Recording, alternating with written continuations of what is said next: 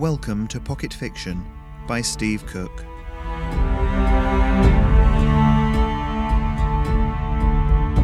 The Woman in the Red Dress, Part 2.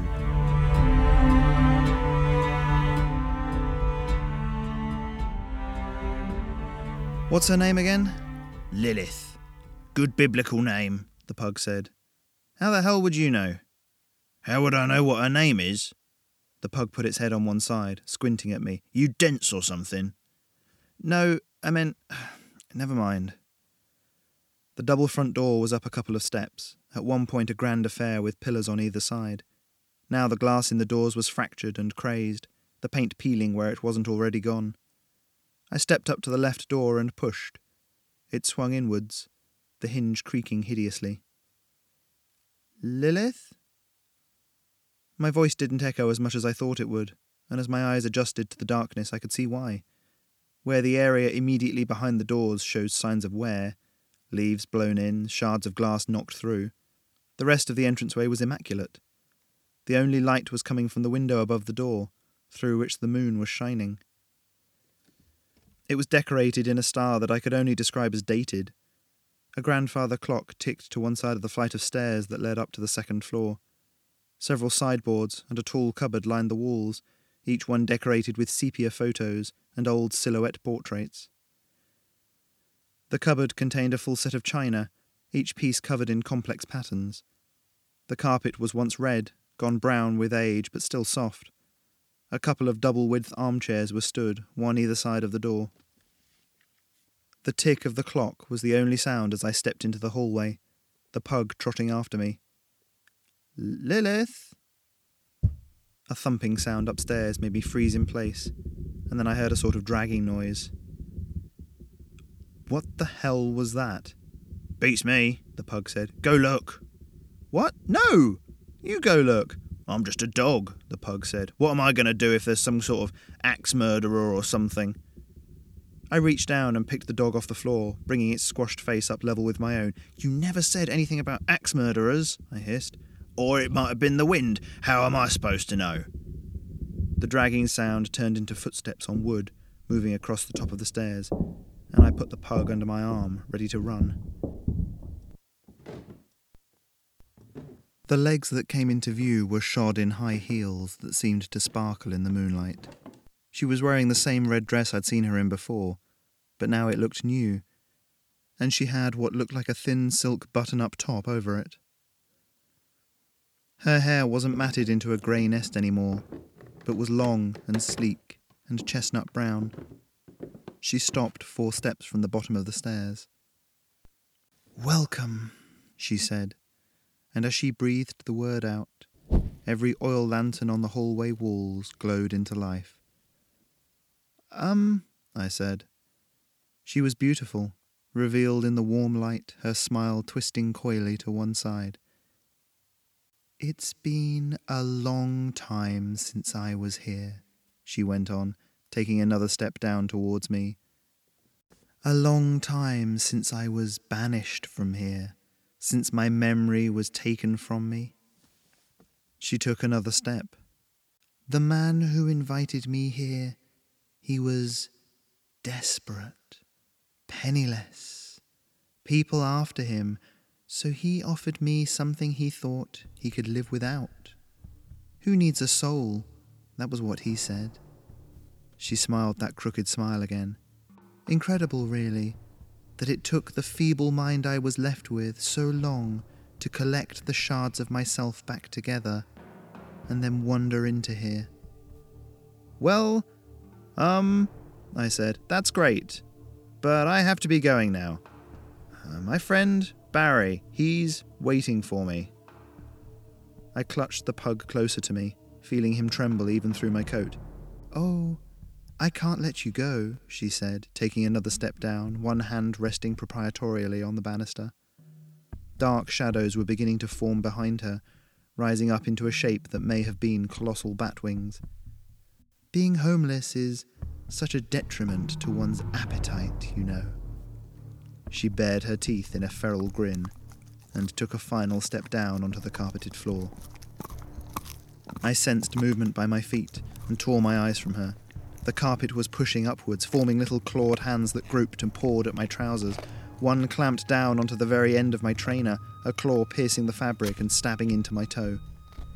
I yelled out in pain, and the spell was broken.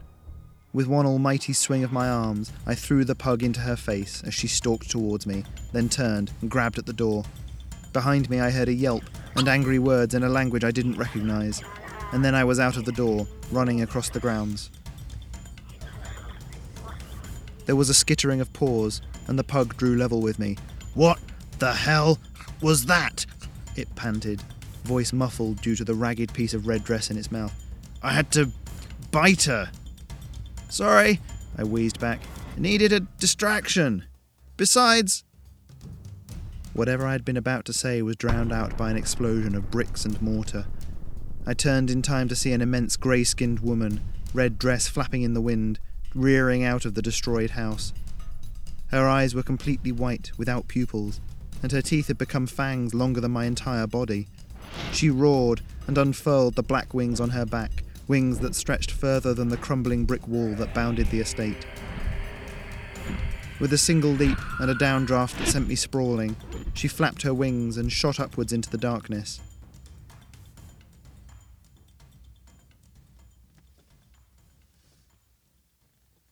By the time I sat up, the night was quiet again. And then the pug said, "Blimey, that was noisy."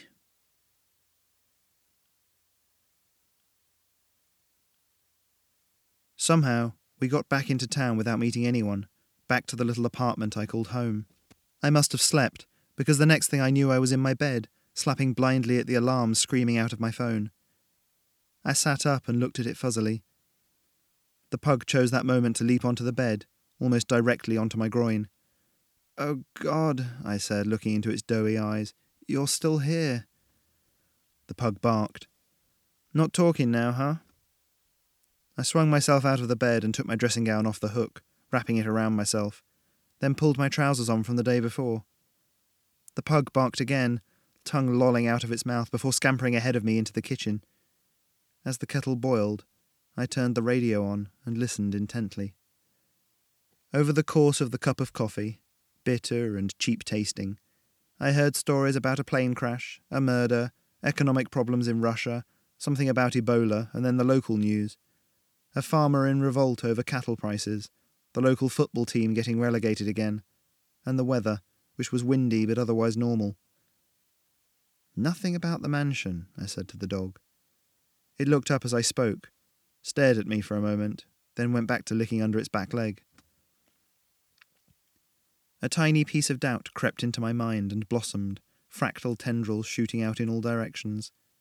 I went upstairs and pulled open the curtains, turning my gaze to the hilltop. The manor house was there, intact, complete. I stared, uncomprehending, then ran back downstairs, dressing gown flapping out behind me. As I burst into the kitchen, the pug jumped up, barking with excitement.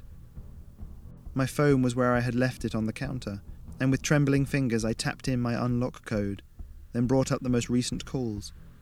Nothing. No calls since the afternoon of the day before. Barry calling to tell me that he was out of rolling papers and to get some at the shops. And then, nothing. No incoming payphone call. I stared at the pug, at the phone, trying to make sense of it all, and then let my hands fall limply. It was all... what? A fever dream?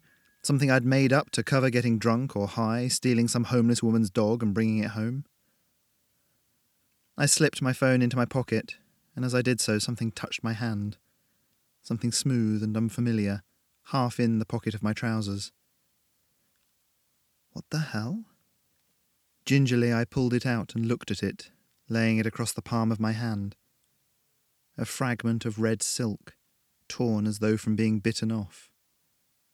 Not knowing what to expect, I brought it to my nose and inhaled. A hint of perfume, nearly drowning out the subtler sense of age and dust and decay, clung to the silk. And then, almost as if the memory of smells had been the only thing keeping it together, the silk crumbled into dust and drifted away in the golden sunlight that shone through the kitchen window in rays so strong that they were almost tangible.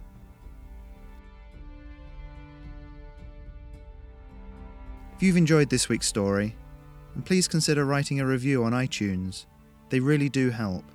And if you'd like to hear more pocket fiction, you can find it all on iTunes or at stevecookfiction.com.